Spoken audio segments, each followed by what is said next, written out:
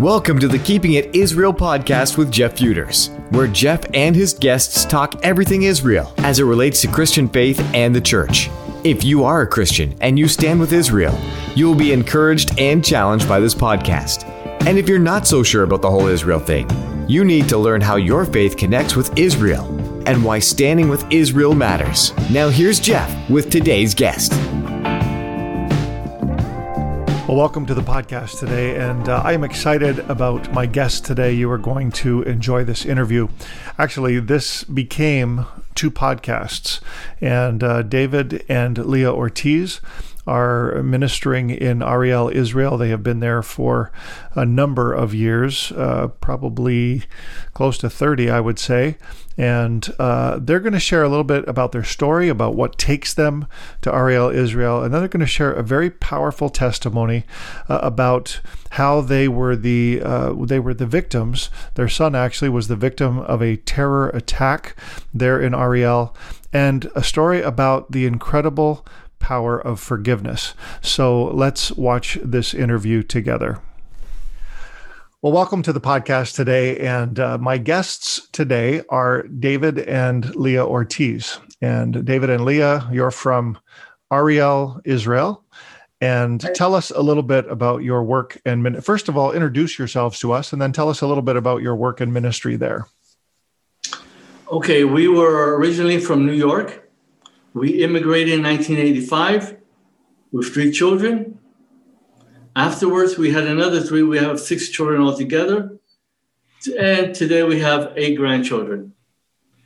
The reason why we moved to Israel is because both of us had a calling. With myself, I'm not Jewish, but I grew up with Jewish religious Jews. I also grew up with Holocaust survivors. And when I was 18 years old, I became a believer. And God spoke to me, not in my heart.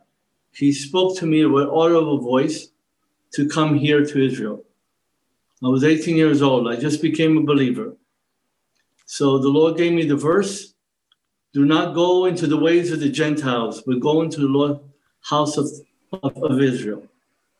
Now, for me, that was kind of strange for the reason, the logic behind it. I thought that God chooses Jewish people to speak to Jewish people. That's the logic. But then as I started reading the word, I saw the logic that the Bible had, God had, which is, I'm going to use the Gentiles. I'm going to use the people that are not a people in order to make the Jewish people jealous. Then I saw I was overqualified for the job. So I made it my point to come here. Yes. And at that time, I was not married. And I prayed to the Lord. I said, Lord, I want a nice, I said to the Lord in Yiddish, Lord, give me a nice Jewish wife. And by God's grace, I just opened up the Bible. I said I was a new believer. I just opened up the Bible, put my finger there like a good theologian. And it said, Psalm 128. It says, blessed is the man that fears the Lord. The Lord will bless your labor of your hands. Your wife shall be like a fruitful vine by the side of your house. Your children will be like olive plants around the table. I said, Lord, I'm not going to pray for a wife. What I'm going to do, I'm just going to believe that you spoke to me. So I'm just going to claim the promise you just gave me. So I said, Lord, just prepare me. And by God's grace, in a couple of months, we met at a Jewish Messianic Assembly. And when we met, we spoke. We started going out for a couple of months. And I told her I'm on my way to Israel. She said no. Then she said yes. Then she said no. Then she said yes. At the end, she said yes. Well, maybe I can clarify that a little bit. Please. I'm Leah. I'm a Jewish believer. I was raised with a family that had a very strong Jewish identity. We were conservative Jews. We celebrated all the holidays. We grew up around the table discussing Israel and the wars in Israel and everything like that. And I went on a trip with a Jewish group to Israel when it was in 1971. And I found it very difficult because there was a huge cultural difference between American Jews and Israeli Jews. And when I came home, then, I got saved. I was saved in 1976. And when I met David and he said that he wanted to live there, at first I said no, because my experience with the Israeli people had not been a good one. Even though I loved the land, it was interesting because as I toured around the land, I had an emotional response to it that I had never experienced in the United States. But the Israeli people were something else. So the Lord really had to work in my heart. And by the time we left in 1985, I just loved the Israeli people. But Israel was always in my heart. The land, which I find is just a very interesting thing as a Jew. And at that time, I didn't know anything about anything, the Bible, nothing. But, there was something in my heart for the actual land of Israel. That's great. Now, So you came to Israel, you came with 3 children. You've had 3 since you've been there. And now you said 8 grandchildren? 8 grandchildren. You are very blessed. Yes. Very blessed. Amen. Yes. Now, our oldest daughter is 41 and our youngest son is 27. Okay. Wow. Now, tell us a little bit about what you went there to do. I mean, you've landed in Israel. Now you're there. What did you go to do? Well, I'm a dental technician by profession. I've been a dental technician since the age of 22. I wanted to come to Israel as a tent maker.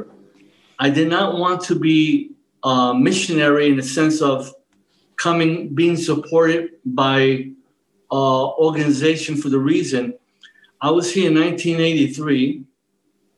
And as I started witnessing to the Jewish people here, the Israelis, I met up with someone in the old city and he said something interesting to me. He said, you know something? You could talk about Jesus and you could talk about so many things because you live under a very comfortable, good economy in the U.S. We here in Israel have 400% inflation rate. We have wars. Everything is basically unstable. But if you could bring Jesus here, if you could bring your gospel and live under our situation, our economy, our state of war, if you could join the same army fight in, then I might think about accepting Jesus. So this is why I came as a tent maker, meaning I opened up a business. I worked in a couple of dental labs. I opened up a business and I witnessed and I had a business at the same time. So when I spoke to Israelis, I was not a person that was here to gain points. I was a person here building up the country, working. I did the army for 15 years, the reserves. In fact, when I first got here to Israel, there's a verse in the Bible that says, when you come here, if you're a stranger, you're not Jewish, it says, Moses said, you should treat him as a native born, even if he's not Jewish. So they treated me as a native born right away by giving me the tax forms. I had to pay taxes and I had to go to the army. But I'd like to say also that we were sent out from a congregation. It wasn't as if we came here all on our own. We were sent out. Mm-hmm. We chose to be tent makers instead of, coming out as missionaries. Our children went to school. We took them to the clinic. Our children became a window and a vehicle even into Israeli society, parents' meetings, everything that goes on into the society, being part of the society. Mm-hmm. That was very, very important for us. That's great. And we could probably talk for hours just on that part of you coming to Israel and beginning to be a lighthouse and a witness there. But what brings you to Ariel? How do you get to where you are now? We lived in Beersheba for a year and a half. Mm-hmm. Then we moved into the Tel Aviv area. Then we knew we wanted to live in a permanent place. So the reason why we chose Ariel is because seeing the believers here and how things operate is interesting. Moses told 12 spies, go into the land, see how the walls are high, see how the people live, and come back and bring a report. So we did. We checked out basically what's taking place. We saw that there were many giants in the land, but we saw God's promises ahead of us. So what we did, we started thinking about Ariel for a reason. We didn't want to live in Jerusalem. Reason why? Jerusalem has so many believers. Tiberias has so many believers. And so many cities have so many believers. I felt like a baseball game where everybody was on first base and there was nobody in outfield and different places in the field. So I felt like Paul, when Paul says, I don't go to places where there's a foundation, where somebody's worked there already, but I go into places where the gospel doesn't have an influence. So this is why we picked Ariel, because we saw there was no church here in this city. And also we saw there was basically nothing taking place in the area. In fact, someone told us there hasn't been a church in this area since the days of the Crusaders. Wow. Very, very true. Wow. Yeah. Very true. Well, that's incredible. I said we'd talk first about current conditions there, but let's leave that to the end because we're sort of moving along a storyline here. So you moved to Ariel. Something extremely traumatic happened in your family while you were there and trying to build a bit of a fellowship and lead people to the Lord. Tell us a little bit of Amit's story. Well, that actually happened in 2008. We moved into Ariel in 1989. Mm-hmm. And so really the first things that happened were the outreaches that took place. But if you want me to talk about the 2008 first. Yeah, well, let me just say that before the incident took place with the bombs, we had a fellowship, we had demonstrations. They tried to take our children out of school. We had posters like this against us, saying, residents of Ariel, be careful. This was thousands, every 4 months, every 6 months, in the supermarket, in the post office. I had people coming up here threatening me. We have posters like this in town. Telling the people to keep away from us. Then we had another one like this all over the town. It took me about 3 hours just to pull that down, saying dangerous material, the New Testament. We had all kinds of meetings against us and all kinds of threats against us. But by God's grace, we kept on going forward. But there came to be the point that somebody actually took action against us in the form of a bomb. Mm-hmm. And forgive me, I realize that I kind of glossed over 20 years of your history there, but just for the sake of time, I want to get to this story. I know that it was hard, and for 20 years you labored and led people to Yeshua and built a fellowship, but then this day came, and yes. I want our listeners to hear what happened. Well, it was March of 2008. It was the eve of Purim. And we were, a month before, I had made a plan for David to take some Danish believers who were volunteering at the hotel in Ariel to Jerusalem. And I never go on those trips. I make the arrangements, but I never go. They wanted to go to Jerusalem to see some sights, and they were going to hear a lecture. And I never, ever go because I suffer from MS. And it's too hard for me to walk up and down the hills of Jerusalem. But that morning I got up, I got dressed, and I went. at that point, all my children were not living at home. I had one in the Army, and the rest were out of the Army, and they were going on with their lives. And Ami was the only one that was left living at home. He was 15 years old at that time. And somebody, on Purim, it's a tradition that people give one another gift baskets filled with, all the traditional things that you eat and everything.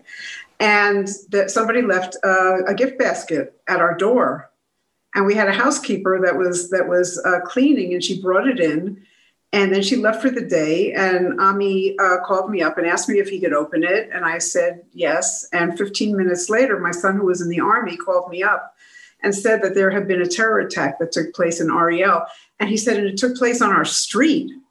And I called up Ami, and he didn't answer, and I called up the housekeeper.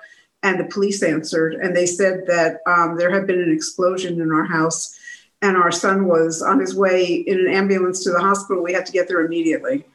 So we took a taxi. We just flew to Ariel, to the hospital, and we were met by the doctors, and they said that he was in Hebrew, the condition is called anush. It's a biblical word that means uncurable.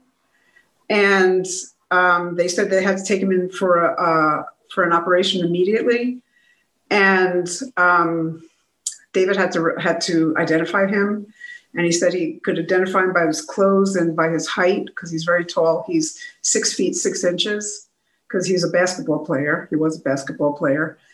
And so they took him in. And at that time, the police came. David was speaking to the police, trying to tell them who possibly could have done this. And at that time, the Lord began his work in our family, preparing us for what was ahead.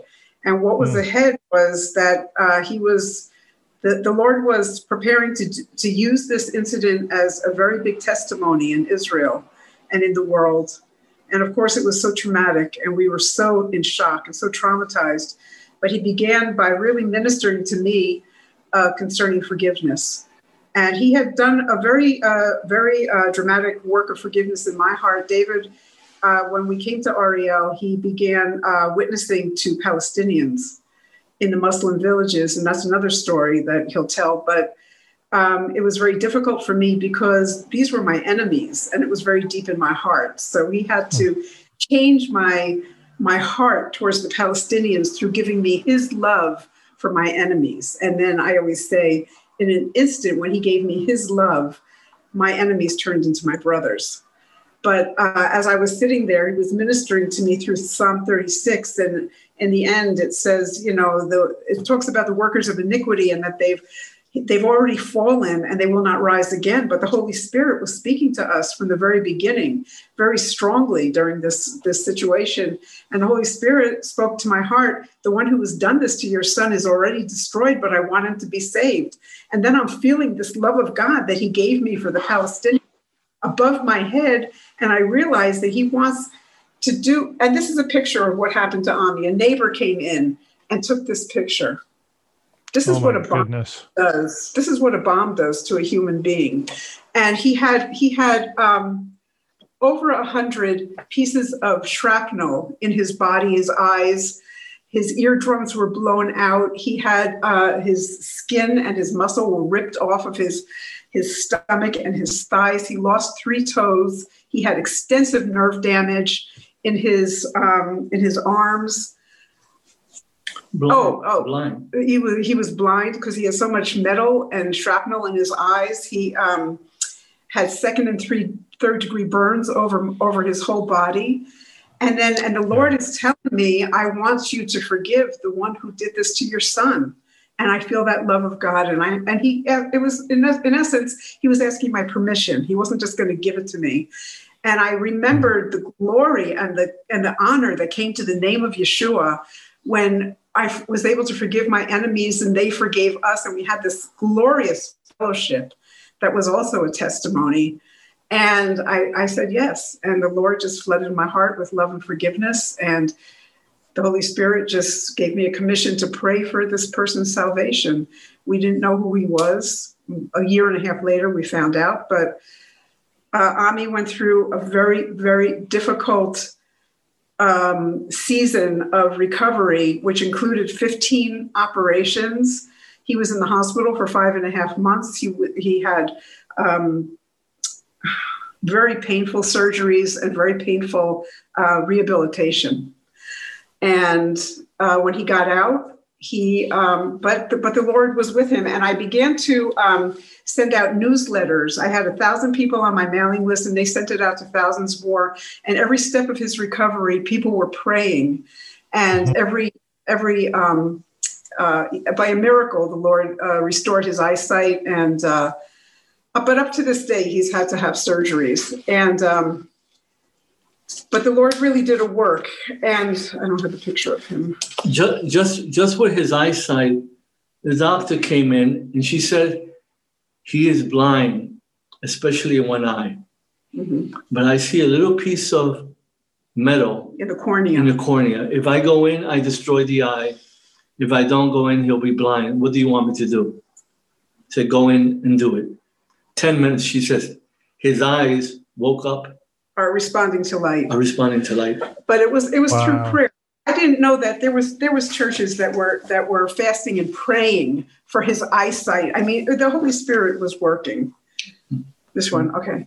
But he went through an amazing recovery. We were in the newspaper, Jeff, for about 3.5 years with many, many articles. And the main theme was forgiveness. The first article was in big letters titled "No Revenge." And Ami's recovery was a miracle. He came back from the dead because his life was in danger. The Lord ministered to us and told us that he had basically allowed it to happen for his glory and that Ami was going to be fine. And I could go into the whole story, but 3.5 years later, this was him. 2.5 years later, this was him. He was back to basketball. And believe me, all of our enemies in REL came to visit us in the hospital. Everyone would go to every basketball game. And when he would make a basket, everybody was on their feet cheering. And it really gave hope to people. But yet also the most important thing was that the whole land of Israel knew that there were Jews that believed in Yeshua, that he was the Messiah. As prophesied in the Old Testament, we had an opportunity to witness to the whole country through every media form that there was. We did 60 Minutes, like a 60 Minutes program. They did an amazing, compassionate presentation of the case. One of the things that happened was that the NBA came to visit us. That's awesome. They were here for, it was a group of them, believers, that were here for doing demonstration shows, throughout Israel. And they came to visit us. This guy is like 7'6" or something like that. Ami is 6'6", or he was 7'3", I don't remember. And we look like his children. Yeah. we look like their children, but we just had amazing experiences, and it was really something. But 1.5 years later, the person who had put the bomb was arrested. The American FBI was involved because we're dual citizens. He's also an American immigrant. He said that we were false prophets and that we were stealing Jewish souls and we deserved to die. So I wanted to ask about that, because most people listening, when you say bomb and terror attack, will immediately jump to a conclusion about who the perpetrator would be in terms of race, but that was not the case here. Yeah, from the very beginning, the police asked us, who do you think did this? And David said, Palestinians, because who builds bombs? Because I work among the Palestinians, and I forgot what year, but I was issue a fatwa against me. It was in the newspaper, Al-Quds newspaper. It said, the head of David Ortiz, this is, he's still the Mufti today. He said the head of David Ortiz should be removed from his shoulder. Mm-hmm. That was in the newspaper. Right. So I thought it was him. And they said that to us from the very beginning. We're not looking in the direction. We're looking towards the Jewish side. And so he was arrested. He's an Orthodox Jew. And the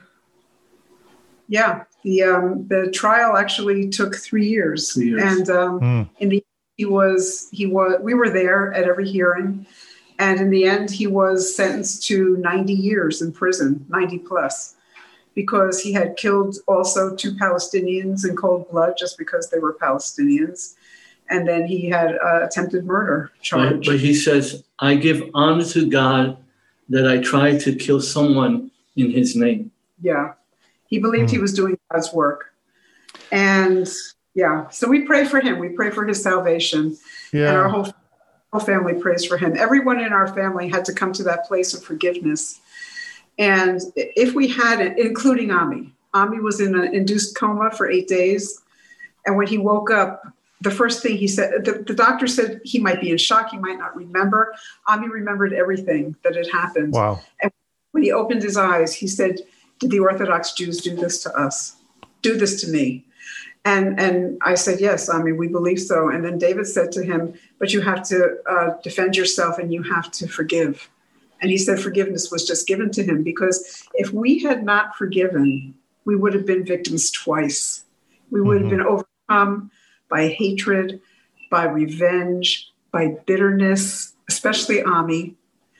And none of us would have been able to heal, especially Ami. When you don't forgive, you stop the hands of God from moving, dealing with the other person. Right.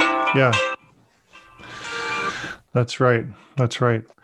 Well, I'm sure that you've shared the story often, and I know that it must bring up all kinds of painful memories, but at the same time, the amazing testimony that has come about because of this. And I was going to ask you about Ami. How is his heart? And for you to say that he came to the place of forgiveness right away, that's just miraculous to me, especially knowing the recovery he had, ahead of him. Right. He never had any flashbacks. I had flashbacks. He never had any nightmares. They wanted to give him anti-anxiety drugs. He refused, absolutely refused. He said, I have no anxiety. I think the most miraculous thing, besides his physical recovery, was the fact that he just returned to emotional normalcy very, very quickly. Wow. And he ended up going to college in the United States. He graduated. His undergraduate degree was in psychology, and then he went on for 3 years to work in social work. He worked with what was his first? Oh, he worked in child welfare for a year. Okay. Then he worked with what's it called? Veterans who had returned from Iraq and Afghanistan and were homeless. It was a project to prevent homelessness in veterans. And then he worked in a prison for juveniles who were murderers. At the age of 13. At 13 to 18. They killed people. Yeah, and many gang members. And then he's studying for his master's in social work, and with a emphasis on counseling. And he has a dog even that's going to be a service dog. So he's really going, all the way. But he really has, he's recovered. I mean, you could even see, he's just a normal guy. But I want to say something about him. He's more than normal because he went through the fire and he really came out like gold. He has an amazing outlook on life and an incredible compassion. I asked him why he wanted to go into social work psychiatry. It was interesting, the answer. He said, for 2 reasons. Our house has always been a house where people have come, lonely people, the unattractive people that don't really are people that are very attractive. They come here and they've been ministered to, number one. Number two, he says, I realized that the church is a hospital. And number 3, he said, I didn't read about trauma in a book. I experienced it myself. Wow. I didn't read about how to get out of trauma from a book. He said, I experienced it through myself by forgiving. So his heart is really for the youth. he wants to work with children and youth at risk. And this is a picture of how we went through this experience. I don't know if you can see this. Yeah. It's in the boat in the storm. We were going through this amazing storm, and he said to the winds and the waves, "Peace, be still." And that's what he did in our lives as well. But it was really the forgiveness. Everyone in our family had an encounter. It was a sovereign work of God that we knew we had to forgive in order to go forward in life. When you don't forgive, you become a victim twice, 3, 4 times. Yeah. That's right. Yeah. No, that's exactly right. And nobody understands that more than you guys do. Bitterness is a killer. Yeah. It's a killer, and it gets worse and worse throughout the years. The roots go down so deep that it takes a miracle of God to take out those roots of bitterness. Yeah. We were just talking about the guy, his name is Jack Titel. We were just talking about him last night. We were just talking about him, thinking how many years he's been in prison, and we pray for his salvation. We have a burden for his salvation. Yeah. Now, that was the metaphor that I was looking for, like eating poison and expecting the other person to die. I mean, that really is the irony of unforgiveness. But there was a case recently. They were trying to release him early, and we all prayed. How did that resolve? Well, the thing is that he's in jail with other, what they call Jewish terrorists, which are Jews who have done acts of terror against Palestinians or other people, basically, have murdered, set their houses on fire, injured them very seriously. And they put in a petition to be released early. And the one who can give them that permission is the president of Israel. But the thing is, that there are people in the Knesset that are in favor of that, of having. They're religious extremists within our government itself. Right. But at the same time, it's amazing how everything works out for good. They bring out this petition, and what happens? The newspapers again talks about who Yeshua is. All of a sudden, the comes back in the media. And people are writing in, and they're sending, letters. And finally, the president's office did respond and said, we have not even considered this petition. So thank God, they're not even thinking about it. At this point, anything can happen in the future. Wonderful. Hey, great story. Thank you so much for sharing. And I know there's so much more you could say, but I want to, David, quickly have you share one day, and I don't know if this was before Ami's situation happened or after. I can't remember the timing, but one day you and a friend went to visit in a neighboring Arab town, and you had a little bit of an incident. Tell us a little bit about that. Well, if you want to hear the rest of that story, you're going to have to tune into the podcast next week. And I'm sorry, I know that's probably not fair, but we had a great interview and had enough material to be able to share 2 podcasts with you. And so I hope you enjoyed this first segment, the story of Ami Ortiz and the terror attack that could have taken his life and could have turned him sour towards the Jewish people and towards Israel. But instead, God's worked a wonderful miracle of forgiveness, not only in his life, but in the lives of his parents and the rest of his family. We have just seen together, as David and Leah shared, just how amazing this miracle has been. And we're so grateful that God has placed them there in the land of Israel. They're doing an incredible work there. They have a ministry that helps Holocaust survivors, helps to feed them and provide some of the necessities that they need. And it's a beautiful thing that First Century Foundations has been able to assist them with. We provide the funding so that they can reach out to the Holocaust survivors. And they also do food distribution to many of the Palestinian believers who have come to faith over the years. And if you can help us with that, man, I would just love to encourage you, to challenge you today to think about how you can help us help ministries in the land of Israel. Your donation will go a long way towards sharing the love of God and the love of Yeshua with those who've never heard. And we would just appreciate so much if you would lean in and help us in that way. What we provide is funding for humanitarian aid, for food and clothing distribution, and some literature. And God is using that to really touch the hearts and lives of people. So if you can, would you please go to our website, firstcenturyfoundations.com/donate, and you can click there. Either if you're from Canada or from the United States, we can receipt you for your giving. We have charitable status in both those places, and I know that you will be blessed because you have blessed Israel. Thank you for considering that today, and we would just encourage you to lean in and help and support in that way. And we just appreciate you being with us today. Thanks for listening to the podcast. Don't forget to tune in next week when we'll hear that incredible story about David and his friend going into the Arab village and what happened to them there. It's quite a remarkable story. I want you to tune back in next week. But God bless you for listening. And remember, as Christians, we stand with Israel.